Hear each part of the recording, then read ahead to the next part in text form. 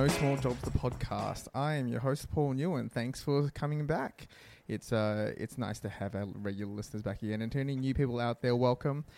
This is a timeless podcast. If you are interested in listening to any of our previous podcasts, we've got some excellent guests. We've got a librarian, a primary school teacher, a nurse who mostly worked in Egypt, so it's a nice little dive into a whole other culture.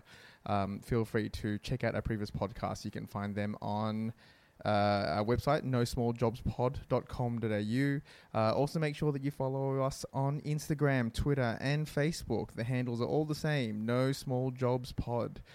And we can find our podcast wherever you find good podcasts, Podcast Addict, iTunes, Spotify, everywhere. So today's guest is David. David is a teacher and an archery YouTuber. Hi, David. Thanks for joining us. Thank you very much. All right. This conversation is gonna be a lot about, I think the thing that interests me most about you is actually how you mix the two careers. But I always like to start chronologically. So which came first, the archery or the teaching? Definitely the teaching came first. All right. So what inspired you to be a teacher? Well, I started off as with many Asian families. I'm a Nguyen too, by the way, so we have a common background. Yes, and we also, it was hilarious. My producer, the first question was, are you related? And, yeah. Not the first person to ask that. It's okay, but you know, a very common occurrence, I'm sure. Oh, absolutely. So, as with many your typical Asian kids, I was pressured by my father to be an engineer. This is pretty typical. So, I followed along for a while, and I was okay. I was good at it, but I didn't really enjoy it. And there are a few turning points in my schooling where I realized that it wasn't really for me. I just didn't enjoy it, and like I at the time I was in Year 12, and I had a bunch of science and maths textbooks, and on the other desk I had all the history books, and I thought, you know what, I really enjoy that thing over there. Why am I doing this thing? And, you know, through a certain sequence of events, it clicked to me that I should be doing what I enjoy as a job. So first step was, drop the science, drop the history, drop the IT, pick up history, and someone randomly mentioned that you should be a teacher. And I laughed first, and I went, yeah, you know, that's something I could do. I like school, I like being in school, and so I went from math, science, and IT to being an English and history teacher. I mean, did you ever think you could turn that into something else? Like, could you ever have been a professional historian, whatever that is? Well, obviously there are jobs in the field, but I think I was very much rooted in the school environment. I loved being in school. I loved the classroom. I loved being in that kind of professional learning education environment. I think one of the turning points was there's one time where our teacher just didn't turn up, and I kind of like ran the class, you know, as an 18-year-old. I'm like, oh, just do assignment to just do this and that, and it just felt pretty like natural for me. And it turns out that my entire family are like teachers and educators, so I think it's in the blood too. I mean, do you ever wonder sometimes if part of your career choice was, exactly as you said, it was just what you knew? I guess. I mean, I was quite open-minded about exploring different fields, like especially like IT and engineering. That was something no one in my family did. But when it came down to what did I enjoy doing, and especially after doing it for 10 years now, I felt that this was my calling. I think that's what the best way to describe it. It's a calling. I felt this was what I wanted to do. It was calling out to me, reaching out to me, and I felt that my role wasn't necessarily to be at the forefront of research or discovery, but to guide the next generation through. And I felt that deep connection with working with young people and helping them achieve their goals.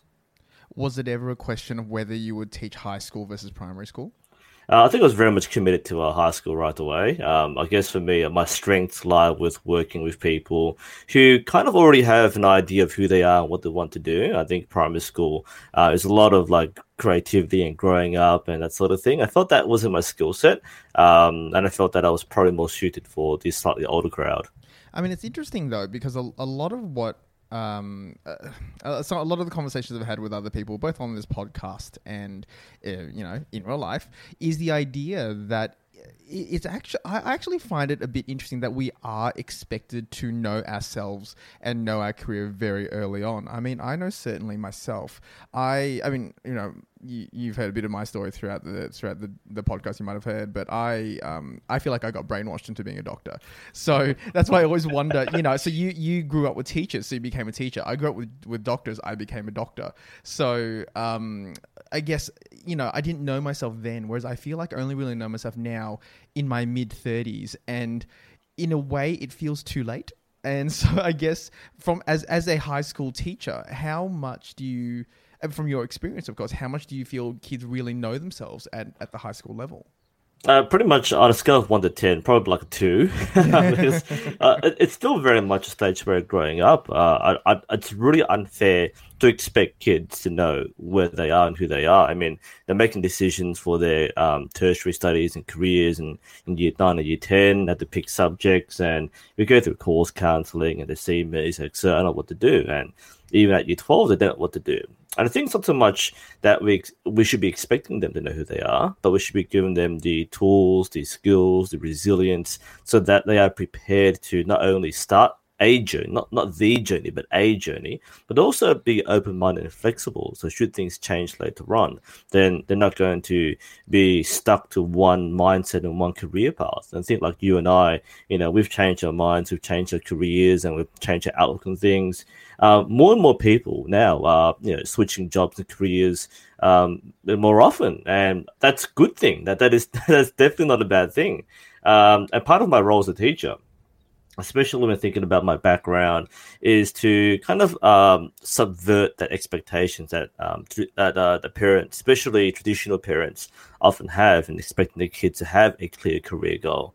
And just make sure it's okay to experiment, okay to make, perhaps a wrong career choice, but more importantly, to learn and move on from that. Did you face much resistance when you decided to go against your parents' wishes for you to become an engineer? It was one of the strangest conversations I've had because my father, he doesn't know what an engineer, or he doesn't know what a programmer does, specifically programming. He thought it was a nice paying job. He really knew that IT was the trending thing. So he put me into all these IT courses, and then one day he said, he actually asked me, and he said, David, how's your plan of being a programmer going? And I said, well, I actually didn't want to be a programmer. And he just looked at me, went, what? And I said, I want to be a teacher. And it's just exactly 5 seconds of awkward silence. And I went, okay. That's it. I said, okay. Are we supposed to have the fight? This is where we, especially for an Asian dad, very the Asian mindset is I should be. I'm opposing my father's view. He wanted me to do this. Yeah. And it was okay, that makes sense.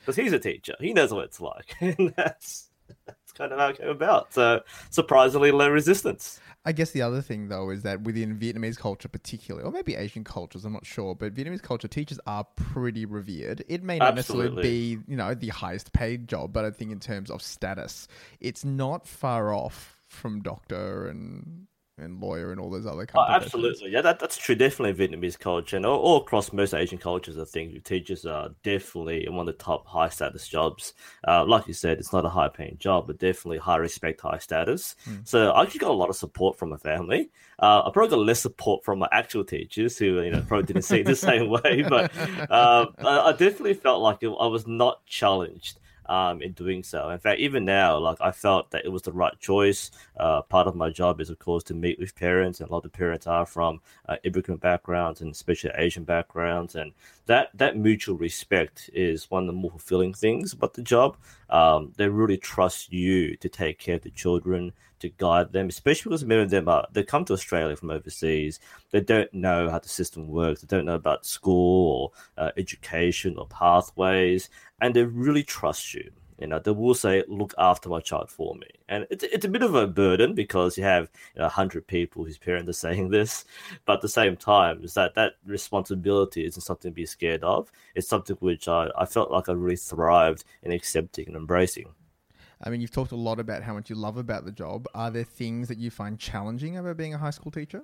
Oh, definitely. I think a lot of it comes down to the expectations from the administration side. One of my teachers once told me that teaching is 1/3 classroom, 2/3 admin. And being a teacher now, that's kind of exactly how it feels like. a lot of like bookkeeping, a lot of record keeping, making sure you tick the boxes and make sure you cover all the hours of professional learning you have to do and that sort of thing. There's a lot of there's more and more workload involved behind the scenes. And I think a lot of people who become teachers think it's all about teaching in a classroom, but it's actually the classroom's the easy side. The hard side is making sure that you maintain everything else. So that's probably something which I didn't expect. But I just happen to be from a background where I'm very good at organization. That said, I think it's pretty tough. Like right now, report writing time and exam season, that tends to slip. So yeah, definitely a lot of crunch where it shouldn't be, but that's part of the job. I always find I find the idea of turning your passion into a job kind of fascinating because one of the things I think we all eventually learn once we get to be an adult is that in order to maintain a job, there are other responsibilities that may not necessarily be the part of it that you love, and you can't just cherry pick it. So as you said, you know, the actual interaction with a student is the part that you, and the teaching itself is the part that you love the most. But you didn't, when you signed on to the job, you didn't necessarily go, I love admin. Admin's great. It's the thing I want to do. I mean, how do you reconcile that? How do you reconcile the balance of the fact that this job, obviously, while not being perfect, no job is ever particularly perfect, is there are parts of it that are a struggle? Well, it's the same thing with other hobbies of other things like sports, for example. Like you might enjoy playing the game, but there's training involved. Like you can't play the game or compete if you don't train. And, you know, training isn't meant to be fun. Practice isn't meant to be fun. It's meant to condition you to be in the best performance. And I kind of see teaching the same way, that there are things which aren't fun, the things I wouldn't spend my spare time doing. Like, for example, just before this cast, I was writing reports. That's not fun. Exactly my idea of a Friday afternoon. But these are things which, one, like it prepares you and keeps you honed, it keeps you sharp for the classroom. If you don't spend time to plan and prepare, then your performance in the classroom is going to suffer. If you don't mark work, then you're going to fall behind. The kids will be on your back, but sir, have you marked my work yet? So it's a bit of a hassle, yes. At the same time, it's a bit of a challenge as well. I think seeing it optimistically and positively are keys to maintaining a healthy career and balance. What so for the audience, what subjects do you teach? I teach my main methods are English and history. I do also teach geography, and as of last year, I've somehow found myself teaching Vietnamese. Oh, okay. How did it sounds like you fell into that by accident? How did that happen? I did actually. This was somehow okay. The things that you say in your job interview can sometimes come back to haunt you, right? So I said 10 years ago that again I teach English, I teach history, and the school was really happy to have me on board as a teacher because I'm a Vietnamese person, and being an English teacher as a Vietnamese person is something of a unique draw card. Not many people can have that claim, so it was really cool. And I did mention in the job interview that I studied Lote when I was in school, and I really loved language. And I thought one thing I want to do eventually is perhaps branch out and become a Lote teacher. Now, the language I had in mum's Japanese. That was what I learned in Year 12, and I really enjoyed Japanese language and culture. But yeah, 10 years later, I got a call to the principal's office saying we kind of need a Year 7 Vietnamese teacher. And you said you want to do Lote, right? So And I went, I guess. But it's quite important too, because at the time, like I've been teaching for 8-9 years, the same kind of subjects, and I wanted a bit of a change, a bit of a challenge, especially when you've been in the same job for so long. You have to reinvent yourself. And I thought this is a great way to go into my 10th year of teaching, that get that milestone, but also do something new. Not the same thing for 10 years in a row, but something new. And I liked it. I found it difficult. There weren't many resources, and the way I taught was very much influenced by the way I grew up learning Vietnamese, which wasn't a positive experience. But I wanted to subvert that, and I told the kids the first day, look, who hates Vietnamese school? The Saturday morning Viet school. So, right, who hates Viet school? And everybody put their hand up. Yep. And then I said, I'm nothing like that. And everybody cheered, the standing ovation. Everyone got up through the chairs in the air, like, this is great, this is the best class ever. And that's been the feedback, actually. I teach things differently, knowing my background, but also I keep to the same traditional roots. So we still learn what we're meant to learn, but we do it in a much different way that they enjoy and that I would have enjoyed when I was a kid.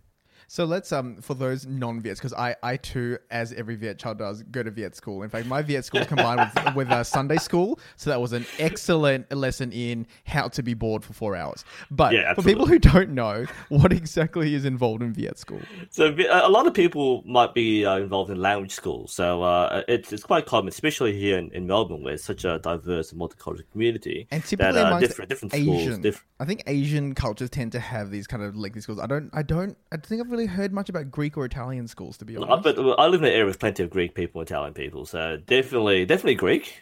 Greek schools happen a lot. I've seen Russian, Somali, and so on. So plenty of people learn languages outside. I mean, my dad used to work for the State Association for Language Schools, so definitely there's 40 languages being taught on weekends. But for those who don't know, for anyone doing this, it's basically you go to a school on a Saturday or Sunday, and it's basically 3 or 4 hours straight of learning language. It's different when you do it in school as part of your regular schooling. It's kind of broken up the period, so it's a bit easy to manage. It's more bite-sized. But this is intense 3 or 4 hours of language. Unfortunately for me, the experience was you have, old teacher imported from Vietnam who just did it for a job and couldn't connect. And the worst part of it, and I think you'll probably agree with me too, is that you're often put in classrooms where you just have no idea what they're asking you to do. Mm-hmm. Yeah. It comes to the same thing. You're Vietnamese, they expect you to understand what you meant to do. You're here, write this 2,000-word essay on women in Vietnam. Well, we don't really know much about that, and nor do we have the vocab. But that's your VC exam, so good luck with that. Yeah. So, yeah, and that's like I said, that's what influenced me to change the way I teach Vietnamese. I definitely want to make sure that the language of instruction is going to be in English for one. It's a generation apart. These kids speak Viet at home. Some do, many don't. And I just wanted to make sure that everyone in the class had the same opportunity, especially because we have a mixed class where there are non-Vietnamese people. Token white guy syndrome, which is a great fun to have. But I made sure, and my personal goal is to make sure that the one Australian kid in class could enjoy the class. And if he enjoyed it, then everyone else would enjoy it too. And that was the fun. I think with languages particularly, not that I've ever learned how to teach languages, but I think there is this sort of philosophy of immersion. The idea that if you immerse yourself in the language, you'll pick it up, except there really has to be a balance between the two. You need some base knowledge and some base understanding in order to be immersed. Otherwise, people are just jabbering at you in words you don't understand. There's nothing Absolutely. That's what I was kind of told as part. I was given a very, very, very brief briefing, I guess, to teaching language. And my goal was twofold. One is, first, make it fun. That was my first directive from the faculty. I went, okay, well, I don't have to teach it, but I can make it fun, sure. But the second thing was build immersion. And that was something I kind of didn't do my first year doing this, and I tried to do more of it later on, is to build that immersion. Now, that means exposure to things like the language being spoken, the language being used. The kids already have that from their families and, going out to the shops and so on. But I guess for me, something I kind of sacrificed, just knowing that especially when we only have 2 periods a week to teach a language, we can't really give exposure in such a short time frame. So part of it is, slowly introducing the kids to more common things like instructions, things like feedback. That way, it's kind of you sound out how familiar they are in the language of instruction. So someone who is very confident speaks Vietnamese, I'll ask them to read in Vietnamese. I'll give them feedback in Vietnamese. They get used to hearing it. Those who haven't really been exposed to it, I'll do a mix of 50-50. It's kind of like half Viet, half English, which a lot of us speak at home anyway. So that sort of thing is, like I said, it's mostly sounding out what the kids are most comfortable with and working at a level that they want to access. What I find interesting about teaching is the idea of what you're technically qualified for. So my husband used to be a high school teacher, and his interests were drama and legal studies. So two very disparate subjects, and not necessarily high. Well, actually, depending on where you are, it could be high demand. But as soon as you said legal studies, it then fell under the category of SOS, right? Yes. Which remind me again, what does SOS stand for?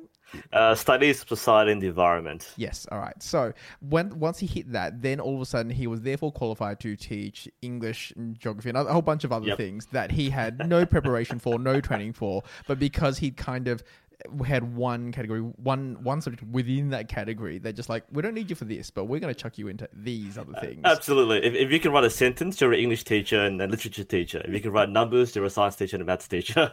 So how do you reconcile that? Because obviously you being a man of high standards, you want to make sure that what you teach them and the way you teach them is good and allows them to absorb. But when it's a subject that you don't necessarily have specialist training in, how do you cope with that?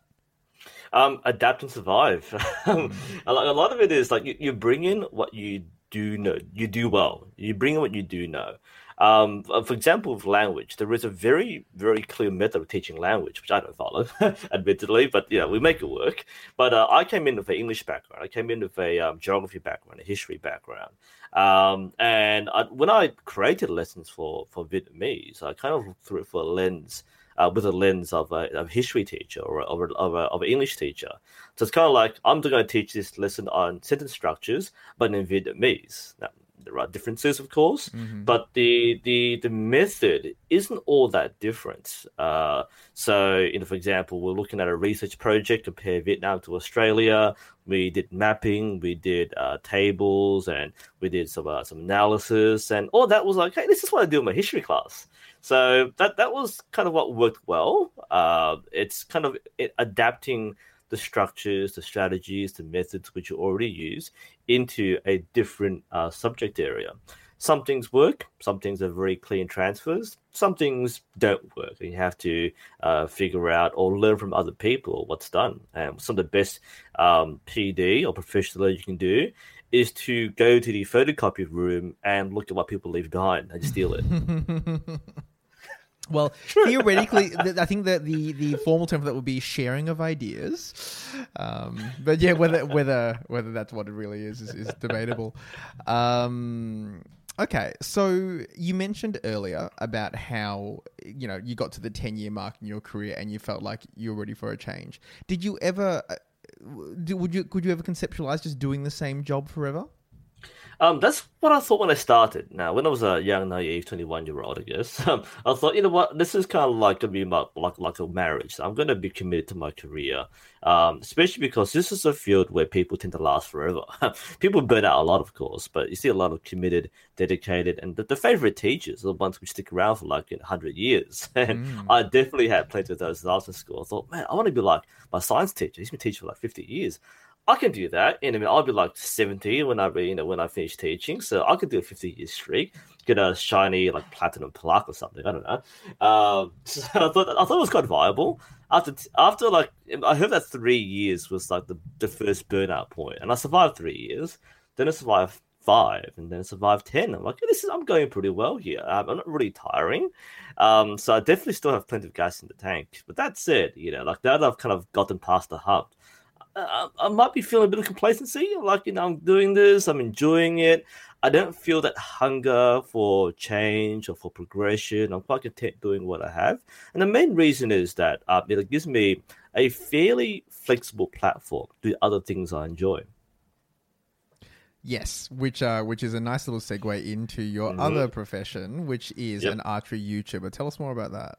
Yes, so I guess it's a running joke. The kids are like, you should be making a YouTube channel. It's not because the kids are like social media savvy. They're on Facebook, they're on Snapchat now, Instagram, and YouTube, and everyone wants to have like that YouTube fame. And well, now I have it. So that was kind of a joke gone way too far. But yeah, like at the time, like I was interested in watching a lot of YouTube channels. Me and my then partner, we were watching people like Natalie Tran, who runs Community Channel. They're watching like Wong Fu Productions and all that sort of stuff. A lot of the content was like vlogs and comedy, and we kind of wanted to do ourselves too. This was like way back, over 10 years ago. In the end, we broke up. But I kept the camera, and I thought, well, yeah, I want the camera. I spent like $1,000 on it. I could start making stuff for myself. And that's what I started doing. I started doing things like unboxing videos and vlogs, which everyone was doing back then. Eventually, I started doing archery as well. And one of the biggest motivating factors in me creating a dedicated archery channel was that when I started out, there wasn't much information out there. I mean, it wasn't a secret. Everyone knew this sort of stuff, but it wasn't being circulated. You had to go to a club and ask like the old man with the beard to explain it to you. And I thought, well, that's not a very accessible way of doing things. Like, surely, like, especially now, more and more people are going on Google. They're going on YouTube to find things like tutorials, how to do things, how to buy things, how to make things. And there wasn't really much of it, especially in my particular discipline.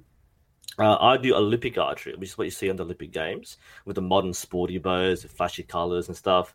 And most of the content was like hunting or traditional. So there was a huge gap. And I thought, well, there has to be a way, like somebody should be making content to fill this gap so that the next person who wants to learn archery can have a much better start. And it clicked, and I thought, well, I can do that. I'm in a good position. I'm not the expert, not yet anyway, but I'm definitely learning a lot, and I've gained a lot of knowledge and skills in the previous 8 months or so. And while I didn't feel qualified or comfortable teaching things like advanced skills, I definitely knew things about the basics. And that's kind of what provided that foundation for making the channel. In fact, my very first video was buying a particular piece of equipment. It was a finger tab, that glove you wear when you shoot bows, because everyone uses one, but nobody talks about it. And that was like, gee, I've bought like 10 of these things, and they go from like $5 to like $100. And like, it would be really nice if someone explained what the difference was before you spent money on it. And that was my first video for archery, and it was extremely popular. People were like searching it up because they wanted this. And that's pretty much what gave me that traction and that momentum to make more and more archery videos, because I found out based on my experience as an archer, based on my experience as an instructor, what people were being challenged by, what people wanted to find out. And that just gave me more and more ideas. I thought, you know what, I'm going to make a video about it. Somebody asked me a question. I thought, that's a good question. I'll make a video to answer the question for you and for 1,000 other people. That was the real foundation. And so how often do you put out content? I guess when I started, when I could really, and that might be like twice a week or once a week. And, there are busy seasons where, I might have a lot of things to make, and I'll push out a video every week or two a week. But there are times where I slow down. The other side of work, the teacher side, kind of takes priority. That's my main job. So, for example, in the exam season, I go, you know what, I'll take a break from YouTube. I'll focus more on the teaching side. And when we get to quite on teaching, I'll stack up like 3 or 4 videos a week, and I make those on YouTube.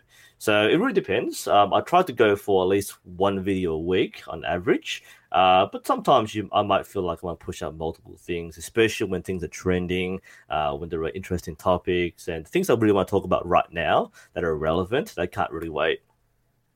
How do you, do you have much experience in the way of filmmaking per se? Absolutely none. So when I started, I had no experience in filmmaking. I didn't know how to use a camera. I didn't know how to use an editor. I didn't know what an editor was. That sort of thing was something which I learned as I went along.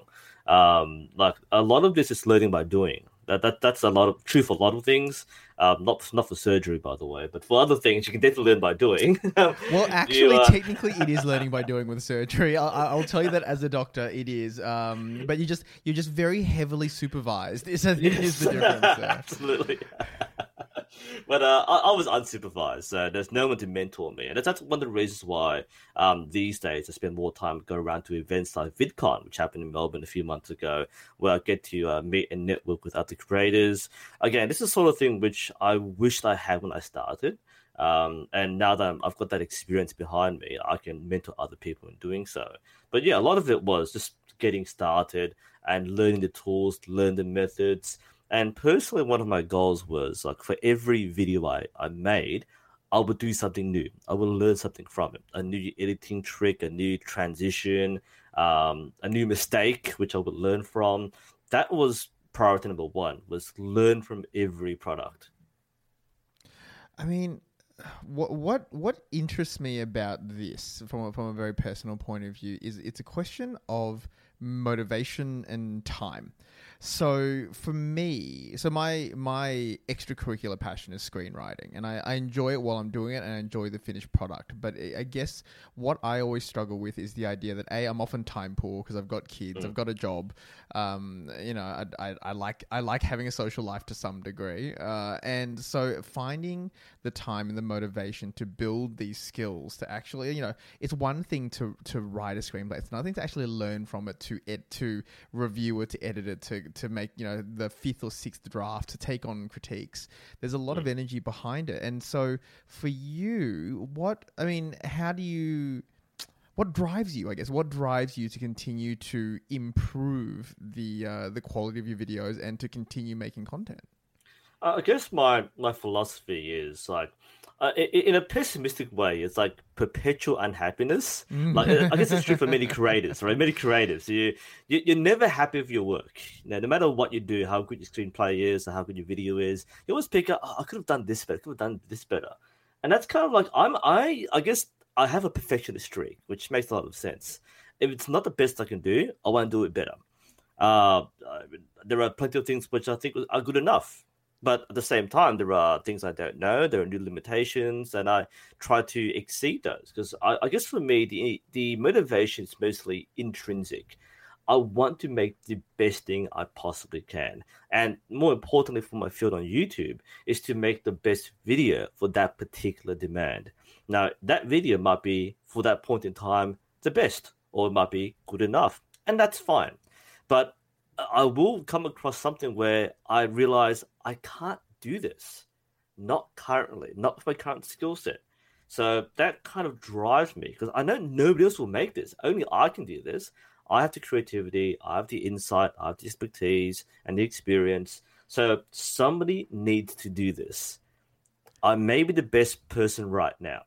I do hope that other people rise up and make better stuff later on. I'm not that sort of person who will hog that limelight, but at the moment, I feel like I'm in the position where I can do it justice. So that's what I think was the main motivation, was to be completionist, complete things and do things. We just have to be there. Make it better later, but get it out there first. That formed the roadmap for most of my channel early on. Was covering the basics, covering the high demand topics. And like I said, I was a very amateur camera person. Just stick a camcorder on a tripod, didn't know anything about lighting, didn't know anything about audio and microphones, just stuck a camcorder. Audio was terrible. So I just shouted a lot more, use a higher voice projection or filmed in quiet conditions or something. So I worked around the limitations. And as the barriers became more insurmountable, I upskilled, I upgraded until I could do something. A good example of this is my camcorder actually broke. The memory stopped working, and first I'm like, oh damn, that's $1,000 camera. That's been like 6 years, so not a big deal. I was very apprehensive about a new camera. I wasn't sure what I was getting. And there was a motivation to learn about cameras. I started learning about, digital self-loading cameras and that sort of stuff, mirrorless cameras, and I suddenly became a camera expert, within 2 minutes because I'm trying to buy stuff and drop $1,000 in a new camera. And while I was there, I was getting microphones, and I learned about microphones and what the professional used. And by the time I walked out with a $2,000 kit, I was making really bright, professional videos. First time around, the new camera. I had the best audio because I was using a lapel mic, which nobody else used at the time. And it was like, wow, this is amazing. I almost look like I know what I'm talking about. And that felt amazing. It's like you see yourself after 5 years, and you can't see how you've changed. And it's like, for me watching my first video, I can't watch it because I'm like, man, that was terrible. The lighting's bad. The audio's horrible. There's too much noise in the background. My haircut was terrible. I was like, well, I've come a long way since. And that kind of ties back to what I said before about pathways and journeys. We can't be locked into being just one thing. And instead of being ashamed of making inferior content, embrace it and look forward to the fact that you can improve, and in 5 years' time or in 10 years' time, you wouldn't know how bad you were because you've come so far. But at what point do you decide? I mean, this is my big question to you, because I think you are a few stages ahead of where I am in terms of my career journey. But at what point do you decide to, like, when you experience limitations of your own knowledge, and yes, okay, this to some degree you can learn a lot from Google, but at what point do you decide to commit to spending more time? Like, let's say, for example, that you wanted to be really professional about it, and so to the point where Google, the limitations of Google became apparent, and maybe at this point you need to go to school. So you actually need to go back to uni, go to a film school, or do an arts degree or something to try and learn, which would then obviously which is obviously an expenditure, a money expenditure. It's a time expenditure. What do you do when you hit that barrier? Make the choice. Balance out what you have to gain from it. A fairly low key example, but something which I tell my students because it's relevant to them. I'm a big gamer. I love playing video games, right? So the sort of person who play 1-2 hours a night, 3 hours if it's a really like bit quiet night, and the kids will play more than me, obviously. They're kids, but I tell my kids, all right, look, you spend like 2-3 hours a night playing, a game, playing Call of Duty or playing League of Legends or Counter-Strike, and you find it fun. And that's great. I find this fun too. But I ask the same question: would this time that you invest in this activity be better spent elsewhere that has something to show for it? If you spent those 2 hours playing games, but you invest that time to, say, learning a language, can you have something to show for it? And a lot of these things are long-term investments. You won't see that immediately. It might take 5 years or 10 years to finally pay off. And it's very hard to tell a teenager, do this for the next 10 years and you'll be in a good position, right? You can't do that. But that's a sort of seed you plant. You have the conversation, and it gets to the point where people are becoming better at making that judgment call. Now, for someone like us in our age bracket, where we're in our 30s, we've done a career for a long time, we're going to change careers, upskill, or go sideways, I guess. That sort of thing can be really hard. There's no doubt. There's no one criteria where, well, pull the trigger, go and do this thing instead. It comes down to, I guess, like cost benefit. Is it worth more of my time to keep on doing what I'm doing and keep on playing this as a pipe dream, or have I reached the point where this current situation is not working for me? Is it really me that needs to change now? So I guess, again, there's no easy way of doing this, but in simple terms, make the jump. If it gets to the point where it doesn't seem like it's going to lead you somewhere, then it's time to move on. And that's something easy to tell yourself. I guess the hard part is just getting over it. You feel like it's a brand new word out there. You're not sure what you're getting yourself into, and you end up, going through regret perhaps. But my only advice really is just to see perspective. Is this the sort of thing you'd be happy doing for the next 5 or 10 years? And that's the hard part, because I think certainly once you get to our age, part of the thing is that the things you gain happiness from is rarely ever singular. You often gain happiness from a variety of things, from relationships, whether it be family or kids or friends or whatever, from your work, from having money. Like, financial security is a big thing. By the time you get to your 30s, most people will have some sort of financial commitment, whether it be a mortgage or a car loan or whatever it may be. And so your considerations no longer are singularly factorial. It's everything. It's multifactorial. It's all the little things together, and you have to decide, well, how valuable are these things to me once you add them all up. And then when you get to the end of that conclusion, you have to decide, well, how much am I willing to give up? How much am I willing to sacrifice, and how much happiness am I willing to live with? Because the truth is, I mean, being 100% happy is not realistic. The world doesn't work like that. You can't facilitate everything you want. So yeah, how do you come to that decision? So for you, it sounds to me like you found the right balance in that you've got the mix of your teaching, which you love, and you've got the archery, which does mix in a bit of teaching, but also the idea of creation is something you love. But it seems to me, and obviously correct me if I'm wrong, but you've reached the point in in both careers where you are probably as happy as you're going to be right now, in that with your teaching, you I don't know, maybe whether or not you have aspirations to become a year level coordinator, or whether you want to become a principal, I don't know, or whether with your YouTubing, do you want to turn that into a full-time job, to actually turn that into a bit of an empire? And I don't, you found that kind of right mix between them both. But my question is, what happens when one starts superseding the other?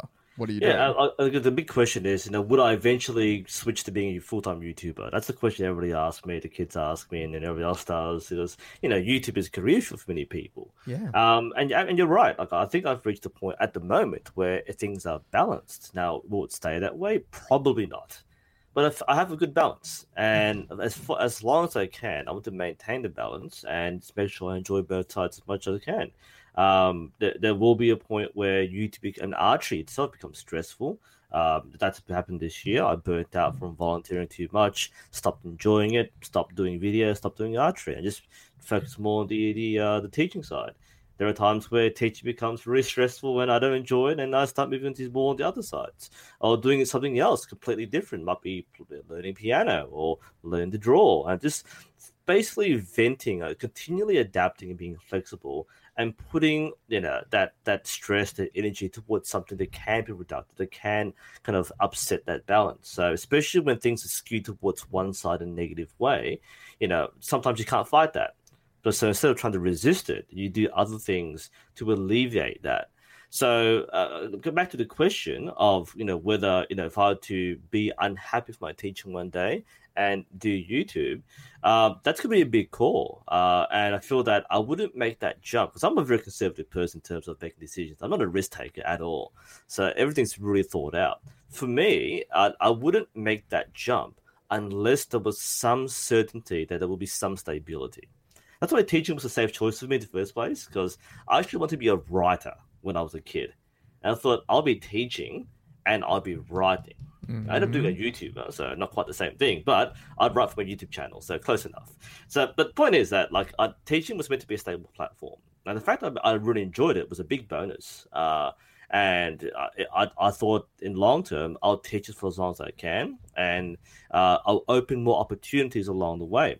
And should teaching close for me, I've opened many doors outside, so that way I can have other places to go without feeling that risk. I know many people see this as kind of black and white. You take the risk, you take the plunge. For me, it's more about keeping my feet in as many doors as possible. I think that's my thing. So, like I said, at the moment, YouTube could be an opportunity. I earn a certain amount of revenue from YouTube. It's, hypothetically enough to live off. Not a whole lot, I can just barely skim through. But if I go full-time, I could increase that. I get sponsorships. I've got the reputation. I've built it over nearly 10 years of being on the platform. And that carries a lot of brand value. I could become an archery coach. I could become a high-performance athlete. I could become an administrator and work for the National Association. So these things are now open to me because of the early things I've done.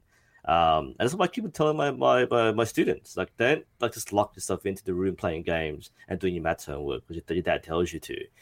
Get out there and do different things to sow many seeds. So should something not go your way, you have a plan B, a plan C, a plan D. And maybe plan D might not be the best choice for you, but it might be the best choice for that situation you find yourself in. So, yeah, I guess to answer the question in a very roundabout way, I don't see it as pulling the trigger and just flipping over and go, all right, I'm going to commit my time and money and resources to a second career path. I approach this from a much more safe angle where I'm going to start something. I might not go all the way with it early on, but I'll start it so I can pick it up later on should I have to. There are a number of points in there I want to bring up. Firstly, I actually dispute the fact that you say you're not a risk taker, because I know for me, I'm also a very conservative person, which is why me making the leap to screenwriting has been very slow and trepidatious, because far too often, I'm hearing and reading on different places, you have to quit your day job. In order to commit to a creative art, you have to commit your entire life to it. And honestly, I think that's crap. I think that you have other things in your life that are important, and if there are people relying on you or other things you want to achieve, really tossing away your entire life in order to achieve this one thing feels really naive to me. But with you, what you did was this is my point. Even going into this podcast, I wanted things to be perfect before I even did it. So before I even started, I thought, you know what? I want to know everything. I want to make sure I understand everything. So when I go into it, I make a good product. But all it did was hold me back. All it did was I got caught in the fear cycle and the perfectionist cycle. So I also am a perfectionist, but I have the opposite reaction, which is it leads me to freeze rather than fight. And whereas you did something, but you bought a camera, sure, and yes, $1,000 is a decent investment, but at the same time, you didn't worry about the quality of the video, you didn't worry about audio, you didn't do all the research before you went into it. You actually just started doing it, and that actually is a good lesson, I think, because I find that sometimes there is as with everything, there is a line, there is a spectrum, there is such a thing as moderation. Being somewhat prepared is important, yes. Being over prepared and assuming that by being over prepared you'll make the perfect product is unrealistic. But the fact of the matter is you actually did it, and you just went, you learned along the way, and in a way, and as you said, you kind of accepted your mistakes. You don't necessarily flick back on them, but you accepted them, and that's a big skill. I mean, that I think that's actually a really important quality that we should be teaching kids, is that making mistakes is an inherent part of the process, and it's not something to fear. It's just something that is, and therefore, and as long as you make something productive out of it, then that's certainly a positive thing. Absolutely. One of the things which I teach my students is don't sacrifice good for perfect. We're not looking for perfect essays or perfect things. We're looking for good things. As long as you keep on getting better, then that's the goal. If you have a choice between doing something which might not be 100% versus not doing it, then it's better to do it and get at something which might be subpar. It might be decent, but do it. And like you said, I think it is a big skill. For me, I literally told myself verbally, it's okay. It's not that bad. It's good enough. Now, with the particular word there, good enough, was something which I kept on telling myself a lot. And this is kind of subverting that perfectionism where you want everything to be perfect. And in my early videos especially, I made sure everything was perfect. I scripted everything. I would actually write the entire 10-minute script. For many reasons, I wanted to make sure it was perfect, that it was accurate, that I researched well, that I didn't miss anything, which is a flaw I identified in many other videos, was that they kind of talked off the top of their head and they just improvised things and they went in circles. So it wasn't a high quality, clean presentation. So I knew I was going to sacrifice that smoothness in favor of having precision. And I made sure the script covered that. And a lot of my videos, you actually see me reading, looking down at my script and just trying to make sure I could get it right. I would like to upgrade to a laptop teleprompter and just put it under my camera. So it was a pretty awkward thing, but that was my priority. I would sacrifice one thing, knowing that this was a superior product. Now, when it got to the point where I wasn't happy with that, then again, I learned that skill. So I went from trying to do a perfect take to doing smaller cuts, reading paragraph by paragraph, line by line, integrating better transitions so these mistakes would not be as evident. But the big part is like I am someone who likes being prepared, but I reached a point where I was comfortable enough to work within a certain amount of wiggle room. Initially, that was a very, very small margin, so I had to be super prepared. But with years and years of experience, you get more comfortable going into things without needing to be prepared, and actually feels better. Back to teaching even. We're taught to make lesson plans and have to write everything out, learning goals, materials, worksheets, and everything. And you don't really want to walk through a class unprepared. That's a horrible feeling. But now I feel I can. In fact, I did today. Wasn't the best lesson, but I was okay. I enjoyed it. The kids enjoyed it. Goal was met. So I wouldn't do this in my first few years. But with that exposure, that experience, and especially learn from the mistakes, you become less apprehensive. You feel you freeze less when you're exposed to these situations, and that experience drives you to adapt to the new situations. And I think that's something which really must be valued is experience. In any field you do, experience is such a valuable resource, because the difference someone who hasn't done it before compared to someone's done it a million times is that that person can do it blindfold, upside down their sleep. And that's what makes it special to have someone with the experience to come in to teach, to mentor, and to do things, because it doesn't feel as daunting. They make it look easy, and you aspire to be that person who makes it look easy. I think the second point I wanted to make, which certainly ties into that, is while I agree that certainly experience is valuable, I think the other big thing is motivation. I think having the right motivation and having the sort of the passion for it really makes things a whole lot easier. And so again, it sounds like for you have the motivation for both of your careers, in that they are both things that interest and fascinate you. But I guess what happens when the motivation's gone? What do you do then? Find more motivation. find a reason to be motivated. I don't know. You're asking someone who's very motivated, what happens when it's gone? It's kind of like asking a rich person what happens when money's gone. I mean, I can't say I'm always motivated, but there are reasons for me to be motivated. I mean, personally, it's a philosophy. Like for me, it's always be a better person than you were yesterday.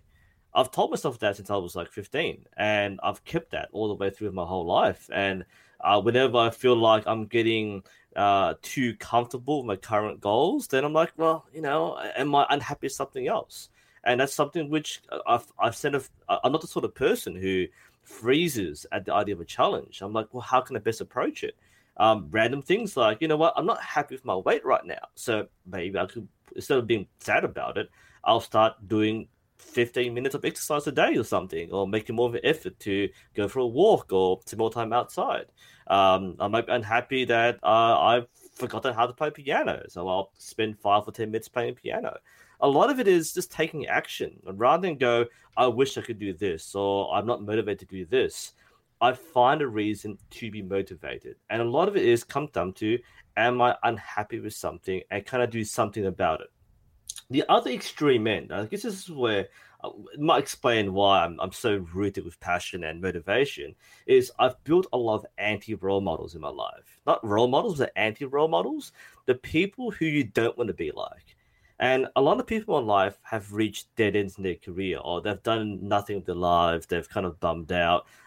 They've got dead end jobs, or they've got like the unemployed.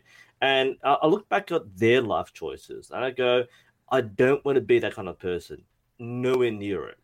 And I almost drive myself to the extreme to do so. Some of these are negative vices too. Like I speak to my brother. He was someone who lived a life. He worked in security. He got paid. He lived by paycheck to paycheck. And he would go into debt, and he would pay his debts and borrow money, that sort of thing. And eventually it just got too much for him. He couldn't pay debts. He got married, and financial crisis hit, so it was in debts with loan sharks and credit card companies, and it just ruined the family for me. And I'm like, I'm never going to be that sort of person who puts a family under that much pressure, and especially for us Asians, that much shame, because we lost a lot of face, especially in his family and his wife's family, and we look like peasants, and that's something which we never reconciled.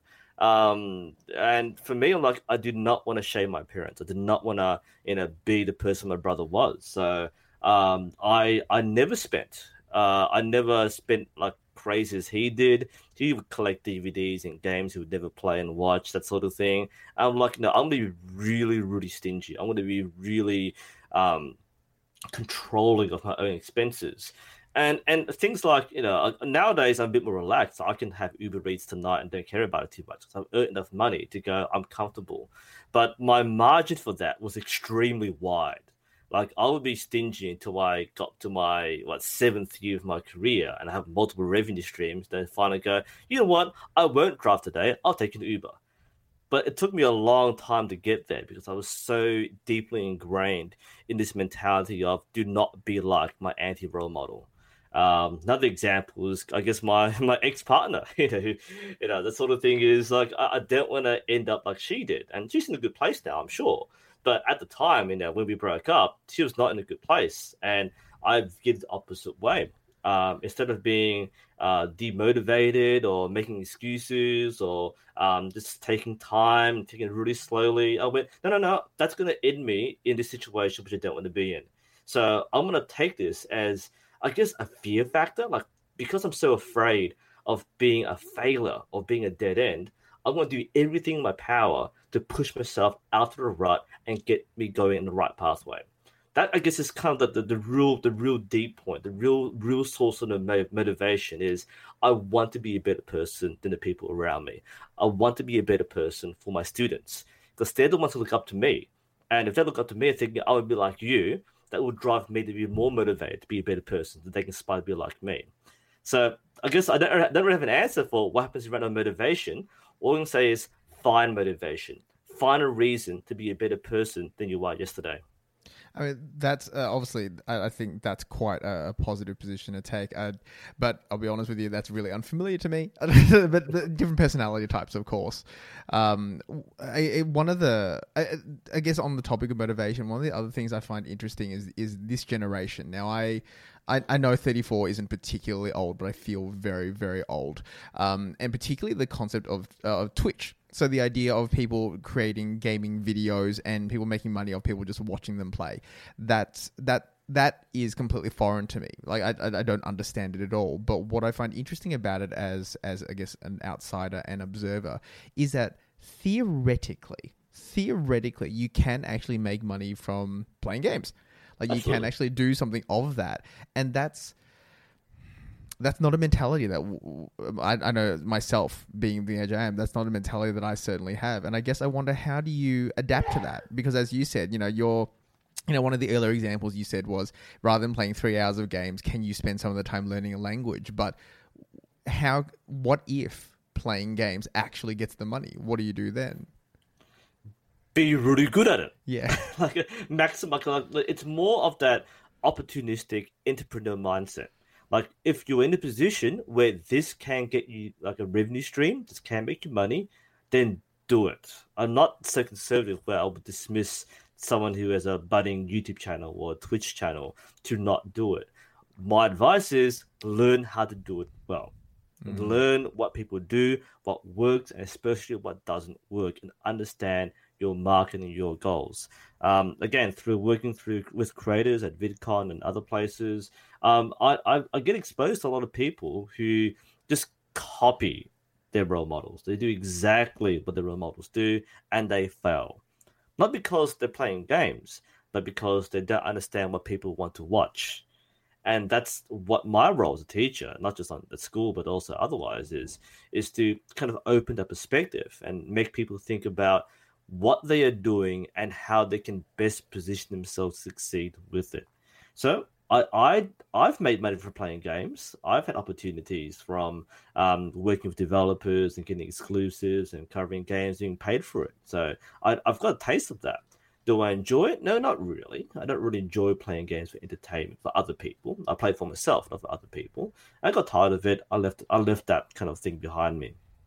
But for anyone thinking of doing it, it's viable, but you also need to be realistic. And unfortunately, like again, our generation, and even for the risk takers, we have a more grounded basis in the reality of the economy. Like, we know, like, if I can make a donut, I can't just make a donut in my kitchen and then expect to sell 1,000 of them on the street. Right? I need to be realistic, and there are physical limitations and financial limitations to what we can and can't do. With things like Twitch and gaming, because it's digital, there is no restriction. Like, you can anyone can record a video or live stream their gameplay and put it online. So there's no limitation. So because of that, everyone does it. And because of that, it requires a bit more of, I guess, a tech savvy or a market savvy mindset to understand what actually works. And at some point, though, I mean, this is, this is the part that I guess for me, I've talking about limitations, is that at some point there is only a finite amount you can learn, in which case collaboration really is sort of the next step there. So I don't know. I guess the question is, it depends on what you're trying to achieve as to how far you go. So for you, would you ever if you want to improve the quality of your videos, would you ever consider, rather than trying to upskill yourself or push yourself to learn more, would you ever just consider essentially working with or hiring someone else to fill that gap? That's something I would not say no to. And there are different things that I can't do and probably would not feasibly do and learn in the time that I have. Again, you said before, balancing time. I've got a job already. I've got other things to do. I'm not going to learn how to create animations, in the time that I have. That's something I want to do, is create animations, create artwork, and so on. Now, I take pride in doing things myself. But if I were to upscale my production, let's say hypothetically, I want to do this as a full-time gig, drop my teaching hours, do more YouTube content, and I need to have things which I can't do myself, definitely. I would definitely get an editor. I would definitely get an animator. I'll definitely get people who can produce the videos more professionally. But the fact that I've got my foot in so many things already means I don't feel bad about letting go of that. In fact, I feel that if I had to do it myself, I could do it. Perhaps not to the same quality professionalism, but it's something which I still have some control over. One of the biggest things going from being a YouTube creator as a hobby to being a channel as a business, it's kind of like going to film school. Like in filming, you have to work with teams. Like one person can't do everything. You have your screenwriter, you have your videographer, you have your editor, you have your actors, your talent, and so on. On YouTube, it's actually mostly you. It's a one-man job. And that's something which people really struggle to let go of. But again, when you see people with successful channels who do openly and freely let go of their creative process and hire other people to do specialized jobs, you go, well, that makes a lot of sense. And for me, if it gets to a point where I'm ambitious enough and will dedicate that, I guess you say, take that risk, I would do so. Definitely. All right. Well, normally I would, my last question would be, what advice would you offer to people who want to be in your position? But honestly, I think this whole podcast has been full of quite educational nuggets. So I think I'm going to skip that question and move on to where can people find your content? So I have several platforms. The main one which people know me by is my YouTube channel. My YouTube channel is called New Sensei. That is NUSENSEI. That's New Sensei. That's the same handle I use for basically all my social media. So you can reach me on Facebook on New Sensei. On Instagram is New Sensei. And Twitter, it's not New Sensei. It's actually New_Sensei. Someone took my name already. But otherwise, it's the same hand across all the boards there. So definitely, if you want to find out more about me and my content, check out those platforms. Brilliant. All right. Thanks for the chat, David. That was very inspiring.